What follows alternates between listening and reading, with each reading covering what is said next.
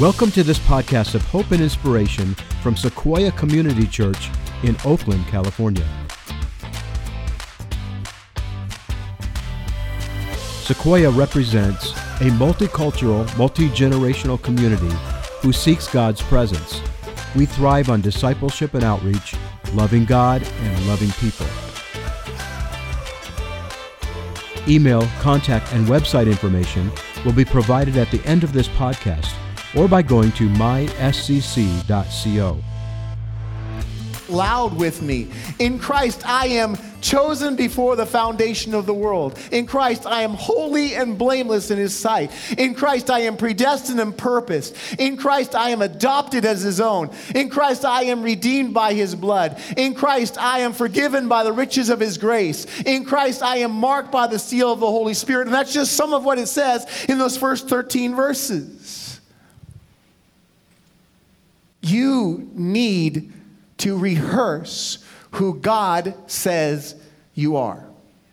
And then he builds on that as he goes deeper into that next chapter, or that first chapter, And he says this, in verses 14 through 23, he says, I pray that the eyes of your heart might be enlightened in order that you might know the hope to which He's called you, the riches of His glorious inheritance in the saints, and His incomparably great power for us who believe. Okay, so first of all, he's telling you this is your identity, and then he builds on that, and he's saying this is how God sees you and what you're capable of. Isn't that part of my identity? Yes.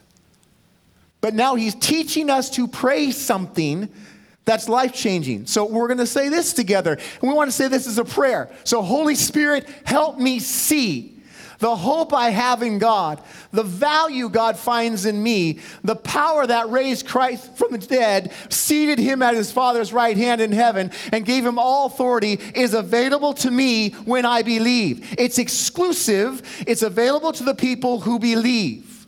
The only way that you join the club is you have to, but when you believe, you have access to His power. Did you get that? So you have to be able to say, this is who I am in Christ, it's my identity. And at the same time, you're praying that God will help you to capture the hope and the value and the power that you have in Christ Jesus.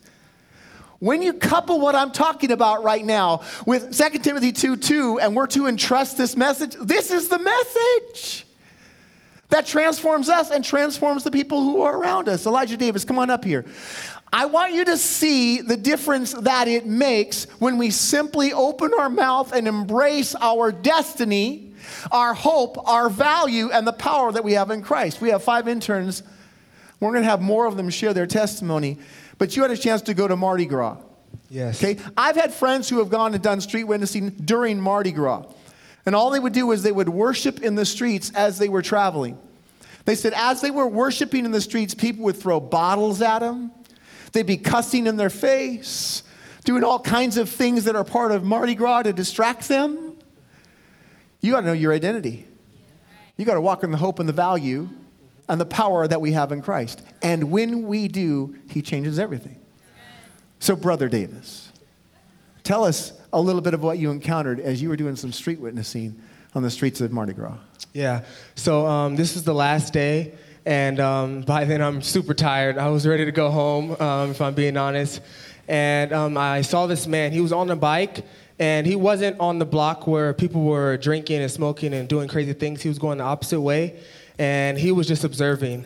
And I felt like a draw to go to him. So I went up to him, and I just started talking to him casually, like, oh, are you from here? And do you know, like, things about Mardi Gras?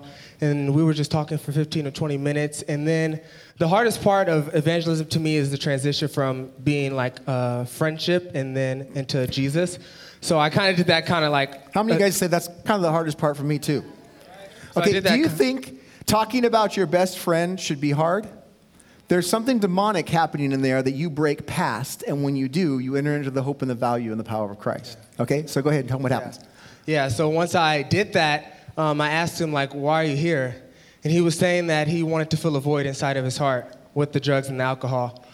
And that moment, I felt God speak to me, I should share my testimony. So I told him a little bit about my mom and her situation and how right now she's still battling with drugs and alcohol, and it's been 10 years, and she's still not satisfied.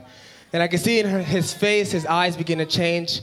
He began to open up more about his situation. He was telling me that he lived in New Orleans his whole life, and he felt like he just got dealt a bad hand. And I was telling him that there's a God out there that loves him, and only he can satisfy. And he was saying that, I know that. He was saying that he was a Christian. So even then, he was like, I backslided. I haven't been to church in a few years. But this conversation is making me want to go back to church. And he was saying he felt the chills of the Holy Spirit while I was praying for him. And by the end of it, he rededicated his life to God. And but right before I ended it, he asked me, do you know what the baptism of the Holy Spirit is? And I was like, yeah. He was like, I just want that again. So we prayed for that on Bourbon Street, and he received his baptism of the Holy Spirit right there. Right yes. And to God be all the glory. He did exceedingly above what I thought. Okay, so. This is a prayer. I pray that the eyes of your heart might be enlightened in order that you might know, not think, not guess. You might know the hope to which he's called you. Look at somebody next to you, point your finger in their face, and say, he's called you to hope. The riches of his glorious inheritance in the saints. Look at somebody else and say, God says you're valuable. And his incomparably great power for us who believe. God says you're powerful. Amen? Elijah, you did great. We're proud of you. Hey, all of our interns, all 5 of you, would you stand up if you're not here working with the kids? Some of them I think might be working with the kids. Tiff and Stan, William, Janae, you guys, we're proud of you. Thank you. Joy, would you come on up here? That's just chapter 1. When he starts going into chapter 2, it's all about the grace of God that he has placed upon our life. Not that we've earned, not by works of righteousness that we've done, but according to his mercy, he saved us. And as a result of that, he not only saved us, but he also seated us with Christ in the heavenly realms, and he prepared us, enabled us to do good work, to do things that we could never do on our own. I was listening to this young lady's testimony, how God, by his grace, has so touched you. And I said, somehow I need you to consolidate this. Look here to laugh. So, preacher, tell me about the grace of God, because we need to know how powerful it is. And you give us an example of that in your testimony. Okay, so he wants me to give my testimony in 5 minutes. So here I go. I'll try. Not all of us had the privilege of being born into a Christian family. And I was born into an unbelieving family. My father's family were Presbyterian. My mother's family were Catholic. My parents divorced when I was 2. And my stepfather was Jewish. And all of them were ungodly. They didn't know anything about God and didn't know how to tell me. And so in spite of that, I had a hunger for God. And I had 2 profound experiences as a little girl where I felt the presence of the Holy Spirit and felt God drawing me. And one was at an Easter service, and one was at a Passover Seder. And so I started asking about Jesus. Who is Jesus? And my stepfather read the Torah to me, and he said, well, we don't believe that Jesus is the Messiah. We only believe that he was a prophet and a good man and did good works. But I kept asking, well, what about Jesus? Well, what about Jesus? And in his Jewish way, he said, enough with the Jesus already. Enough. Stop asking. So finally, I was about 14 years old, and a backslidden Christian I met. He was giving me guitar lessons, and he told me how I could meet Jesus and be saved. And so... I love that. Yeah. A backslidden Christian... Yes, a backslidden Christian. ...witnessed who Jesus is to you. Yes. Yes. Boy, how about us who aren't backslidden doing some of that witnessing? That's kind of a good thing. Go ahead. So I got down on my knees in the bathroom and hid, from my family in the middle of the night. And I asked the Lord, I prayed the sinner's prayer and asked the Lord to come into my life. And this backslidden man, gave me my first Bible. But then there was no discipleship, no church, no Christian fellowship, no nothing. And so I didn't know what to do. I read the Bible, but I didn't really understand it. So by the time I was 16, I got married, and I had a little girl, and 2 days after she was born, she died. And then my marriage was very difficult, and after 5 years, I decided to leave my husband. And in that time, my sister had committed suicide. My grandmother had died of bone cancer, and my father had died of stomach cancer. And so I was very disillusioned. But my brother-in-law had taken me to a church, and I had asked him, could I go with you? And so it was an all Spanish-speaking Assemblies of God called El Faro de Pentecostés, which means the fire of Pentecost. And when the pastor gave an altar call, I ran to the altar. And asked the Lord to come into my heart. But with all these circumstances, I ended up backsliding. And so I was angry with God because of all my loved ones who had died. So I was lost and searching and looking. In the meantime, I met my husband, Larry, and we got married. And I started involved in what they call the New Age movement. Now, I don't know how many of you know about that, but essentially it's neo-paganism. It's the new order of spiritualism that pervades our life here in the United States. And it's even though it's called new, it's very old because it comes from the pit of hell. And it combines Hinduism, Zen Buddhism, Taoism, Native American philosophy and worship, all kinds of types of philosophies that are incorporated. And it's not a religion. It's like it's unorganized, but it's a belief system where you create your own reality through your mind, that you create what happens to you. If you're sick, you did it to yourself. If good things happen to you, then you've created it. So your mind becomes your ruler that has the power to do good or evil to you, and it becomes a trap. So they told me that Larry wasn't my soulmate, so I divorced him and moved to Marin County, and I became involved with an organization called Multidimensional Research and Reality. And I went through a number of spiritual trainings of how to empower my mind. And so we were given an opportunity to invite spirit guides into our bodies. And so we went through a process where we went on top of Mount Tamalpais, which is actually very biblical because the enemy goes to the high places in the mountains, if you notice in the scriptures. So we went to the top of Mount Tamalpais, and we formed a circle, and the leader, her name was Angel, and she told each person to take their turn and invite the spirit guide into their body and to ask them what their name is. So one by one, they did that, and they had kind of animal names like a wolf or an eagle or a bear and so on. And then it was my turn.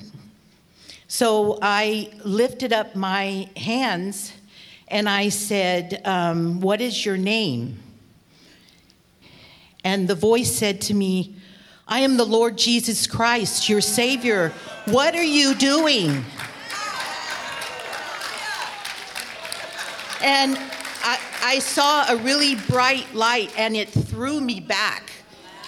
And it was so powerful that I felt like I was going to fall to the ground.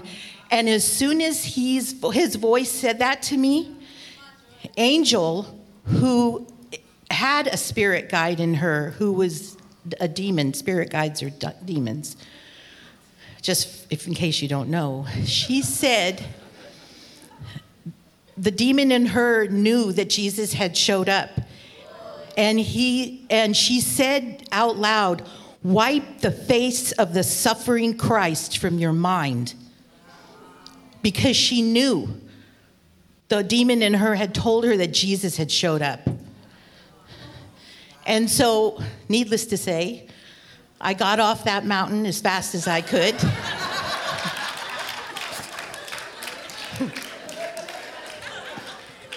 I rededicated my life to the Lord. I found...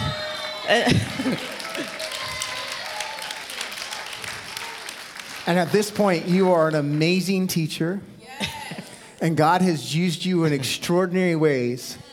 And it's all because of the grace of God. Well,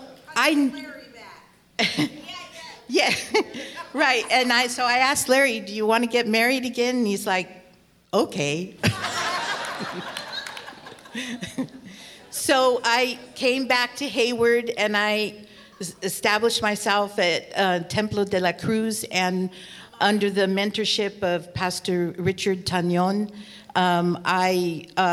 he saw in me the teaching spirit, so he encouraged me to get an education, and to go. I went to Bible college, and then on to my master's, and he wanted me to get my PhD, and it was like, and so I just had a hunger to read the Word of God, because this is the important part. I never wanted to be deceived again. It doesn't matter what people tell you, even in the church. You need to know the Word of God. Because the Word of God is Jesus himself, and his way of communicating to us. And so he delivered me from all of that. And, Isaiah says we are like sheep, that are lost. And Romans tells us that we worship the creature instead of the creator. And so what I learned was that it was through the controlling of the mind, that the enemy uses the mind. And in 2 Corinthians, it says, we are destroying speculations and every lofty thing raised up against the knowledge of God. And we are taking every thought captive to the obedience of Christ. And so that is my desire, is to serve the Lord in any way that I can. Come on. Thank you.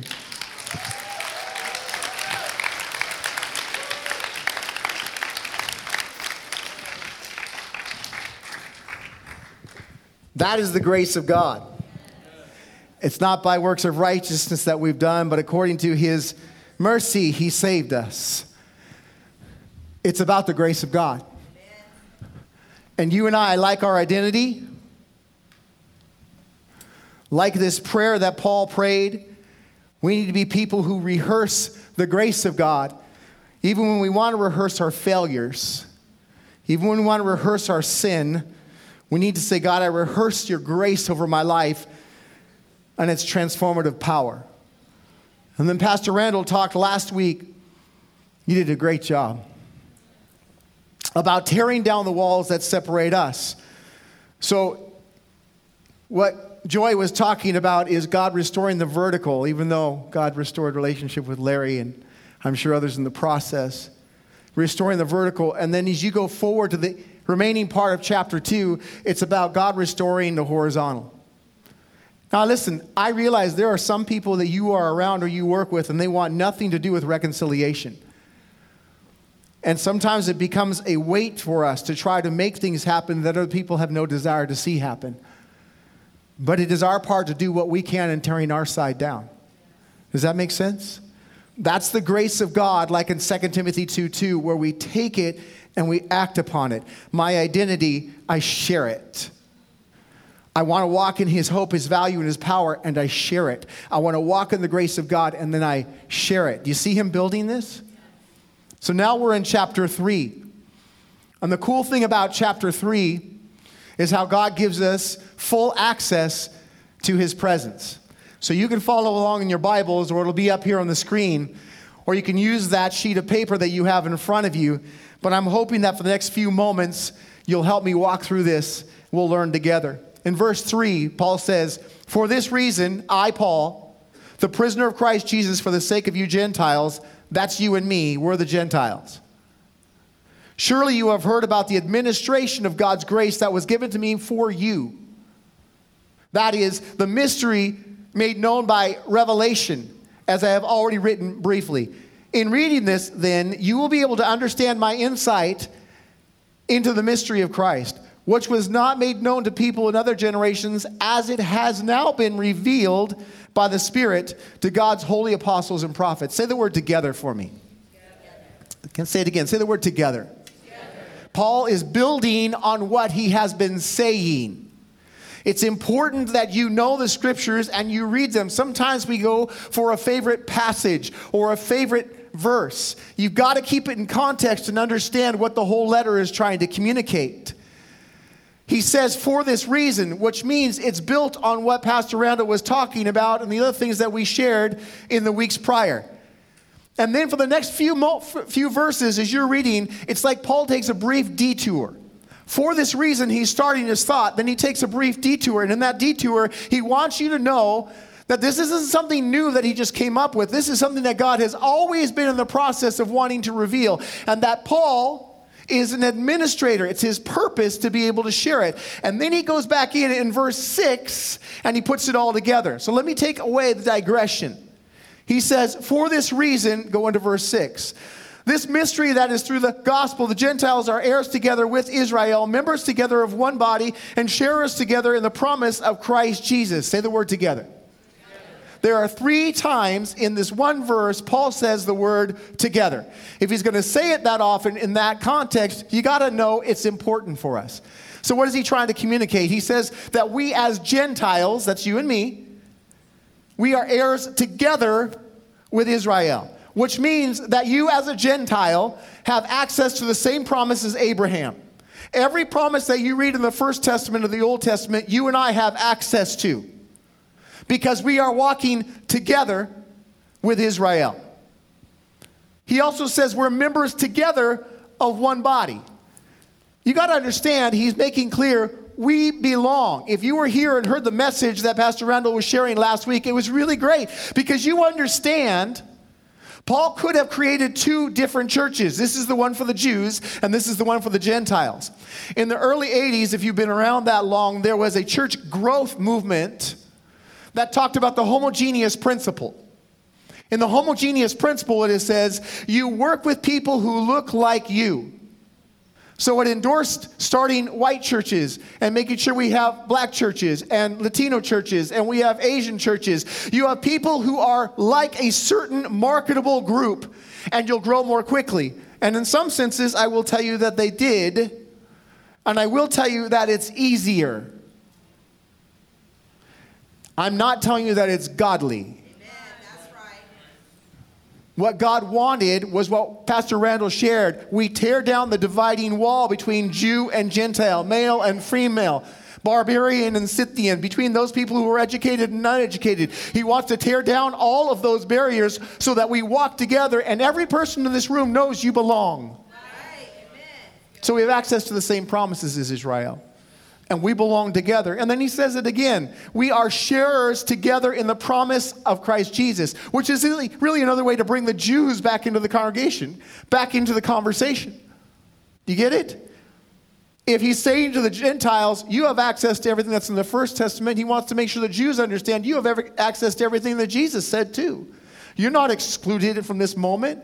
You're part of it. And if God is saying to all of us that we have hope and we have value, if he's saying to us that we walk in power, he wants everyone in the church to know you all together have this.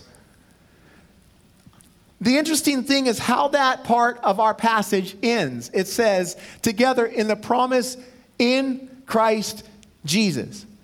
So in 3 chapters, listen to me, in 3 chapters, don't let this be excluded because it goes a little deeper than maybe where you want to go.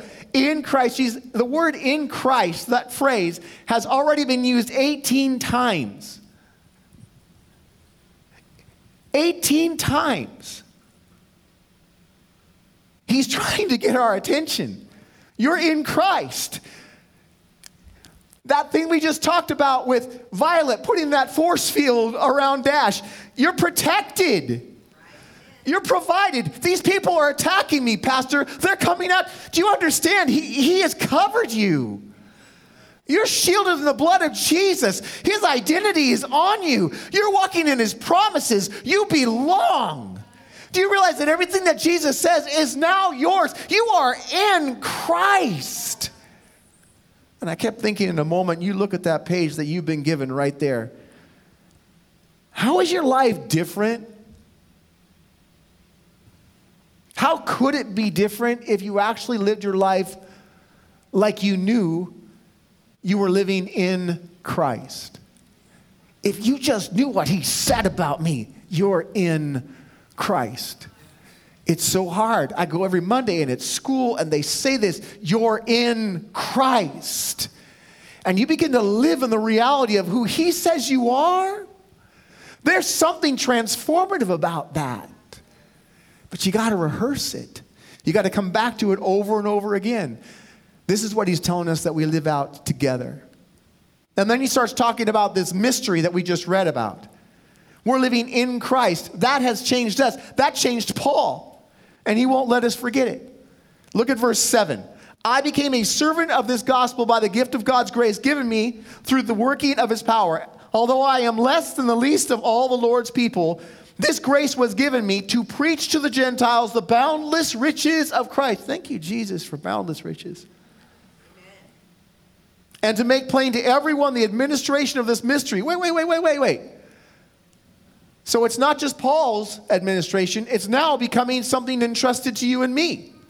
It now becomes our purpose. For which ages past was kept hidden in God who created all things. Paul is saying, I'm a servant. Literally, he's saying, I'm a waiter. I'm here to serve you something very important. He humbles himself and he says, I'm the least of all God's people. Paul is saying, I'm less than you. And if you read at the end of chapter 7 of the book of Acts, you can read this later, at the beginning of Acts 8, you'll understand some of his history and background, how he was a guy who tortured the early church. So this guy walks with the weight of what he did. He was there when Stephen was stoned to death. That image is still probably in his brain. Though God has forgiven him, God washed him clean. I know God heals memories, but you understand, this guy is walking with a very real sense of his own failure. And he has no problem saying to you and I need this grace. I'm not just preaching to you, I'm preaching to me. And then he's saying, it's my mission, it's my purpose to let you in on this long hidden mystery. I love how he sets this up. You guys take the time to read it. It's like he's a good author of a mystery novel. And he keeps holding you off on telling you what the mystery is about. I have this mystery that's been hidden since long ages past. It's been revealed to these prophets and to these apostles a long time ago. And I want you to know I'm not worthy of what God's about. And this whole time you're saying, please just share the mystery. What is it? We get on the boundless riches of God's grace. And this is where he takes us. I want you to say the word known. Say it again, known. Verse 10, his intent was that now, through the church, who's the church? We are. Who's the church? We are. It's us. Through the church, the manifold wisdom of God should be made known to the rulers and the authorities in the heavenly realms. Wait. who are the rulers and the authorities in the heavenly realms? Do you remember when we had this conversation? Illustration. I want to make sure that you get this. It's important. If this is earth right here, and this is the atmosphere that we see and sometimes call the heavens, and then there's another area that we call the heavenlies, where the rulers are. This is where angels and demons and all that stuff exists. And then there's the highest heavens where God himself exists over and above everything else. That's where Jesus is seated with his Father. Are you with me? Are you with me? If you look in the book of Ephesians, from Ephesians 1, where Jesus was set above all these things and seated at the right hand of God the Father, and you go to Ephesians 6, you can write it. We're going to go through it later. But you understand that we don't wrestle against principalities and powers, but against spiritual forces of wickedness in the heavenly realms. What he's primarily talking about right here is the evil stuff. The rulers who are against what God wants to see happen in and around us. He's making known what he's been doing in you and me to the rulers and the authorities in the heavenly realms according to his eternal purpose that he accomplished in Christ Jesus our Lord. God's doing something multidimensional. You thought it was just about you, but through his church, he's doing something beyond you and I. He's making a statement through us to all the other rulers and authorities in the heavenly realms. You could not stop me from doing what I wanted to do in the lives of these people.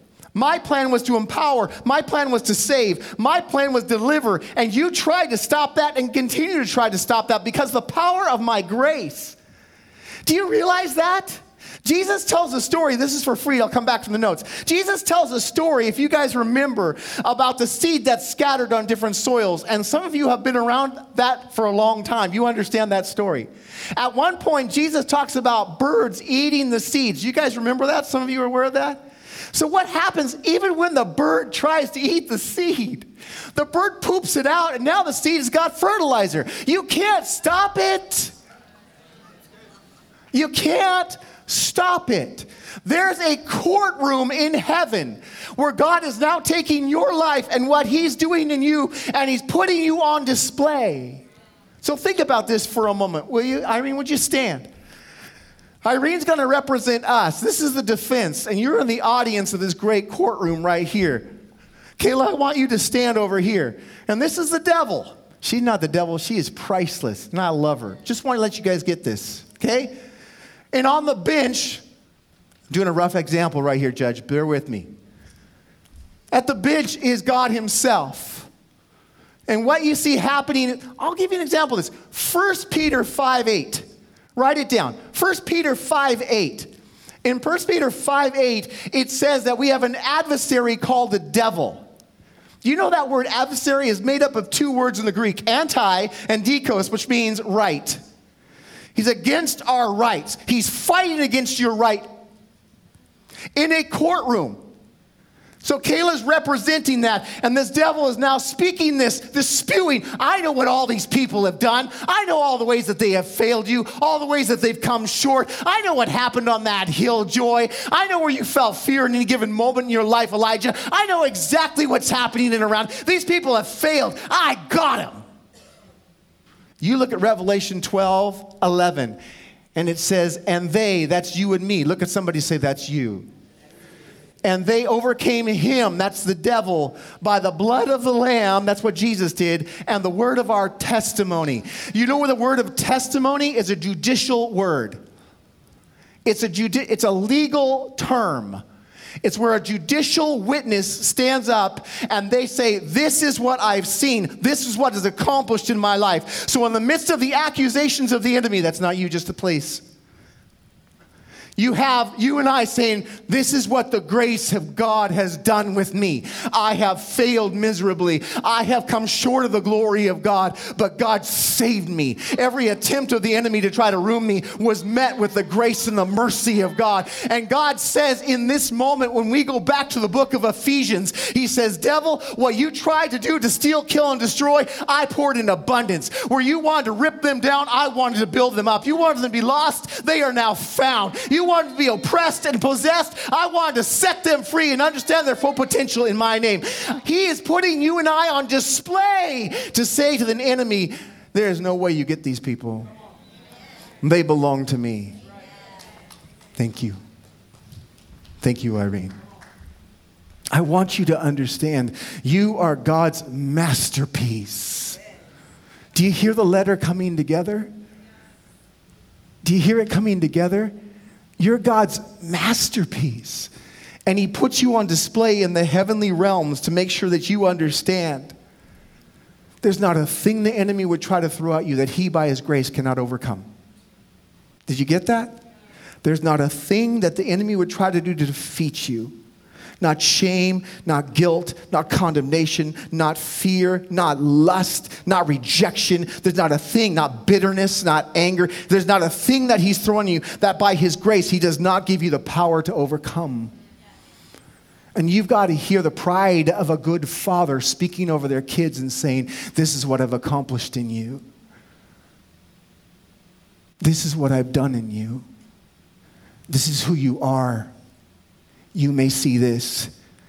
I'm telling you what I see in every ruler and every authority that's ever come against you. I'm the one saying, this is my kid. God sees you in Christ. Do you see it?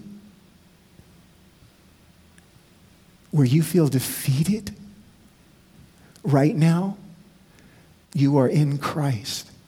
Where you feel overwhelmed, you are in Christ.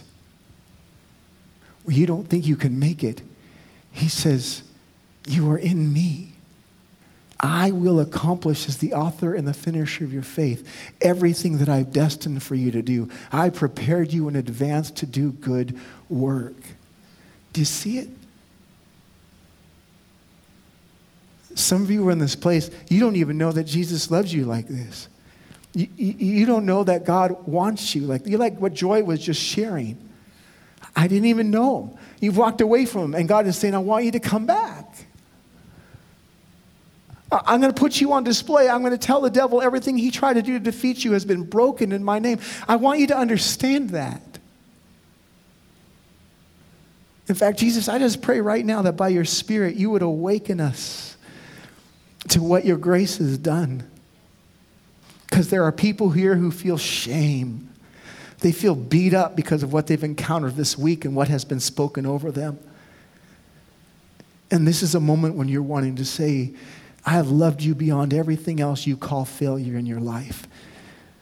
And by my grace and by my mercy, I want to set you free to become the person I've always known you could be. With your heads bowed and your eyes closed for just a moment, we're almost done. If you're here and you say, man, I'm just wrestling with shame and I'm wrestling with my own hurt. Or you're saying, I don't even know him. I need him. Because if I was in that courtroom, all I could tell you is what I haven't done and where I've come up short. And God is saying to you in this moment, you're my kid. I've redeemed you. I've justified you. I've adopted you. You're mine. If you're here and you say, I'm struggling with that guilt and that shame and that condemnation, if you're here and you say, I don't even know, or I've walked away from Jesus and I desperately need him. I believe in the altar, you guys. I believe in the moment of transformation where I simply acknowledge what I can't do and freely acknowledge what he can. If you're here and you say, that makes sense, that's where I'm at, that's what I'm dealing with, will you just raise your hand right where you're at? Because I want to pray for you. And God will release what he can do in this moment. Anybody say, that's me? Jesus, I pray over this house right now for those who are wrestling with guilt and shame and condemnation. I'm praying for a breaking free. I'm praying for the fresh realization that Holy Spirit, you can bring when you give us a picture of who we are in you, the hope and the value that we have in Christ. I'm asking this in Jesus' name. And everybody said amen. Together. Mystery.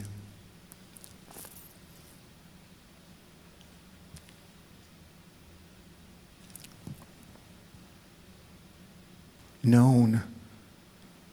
And this last word is the word access. In verse 12 it says this. In him, that's Jesus, and through faith in him, we may approach God with freedom and confidence. Ken, you can come up. And those of you who are helping with, worship team, you can come up. Nothing that you do can keep God away from extending his grace to you. Nothing. He sees what God has done. There's no reason to fear or hide or live in guilt or shame or condemnation. We are accepted, not rejected. The door is open for us to come freely, bluntly, boldly, in absolute confidence, simply because we believe by faith he will accept us. And if you have asked Jesus to be the Lord of your Savior, and you've walked in this grace that I'm talking about, then this moment is so significant. We have full access to the grace of God. Do you remember the courtroom? Here's the accuser. Here's where you and I stand with our testimony. This is where God begins to say to this enemy of my soul, your soul, you don't get to have them, devil. And then he says to us, you have full access to the bench. You have full access to the throne of God. You have full access to come boldly before the throne of grace. And nothing and no one, no power in heaven or on earth can keep you away from the love of God that is in Christ Jesus. Do you see it? Jesus, help us see it. Holy Spirit, give us a picture of it. Give us a picture of it. Can we stand together?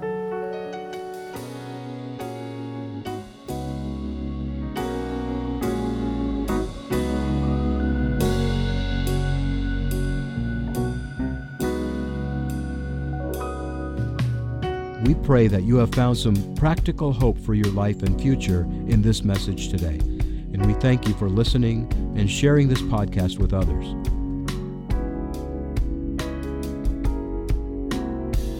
You can find information or contact Sequoia Community Church in Oakland, California online at myscc.co.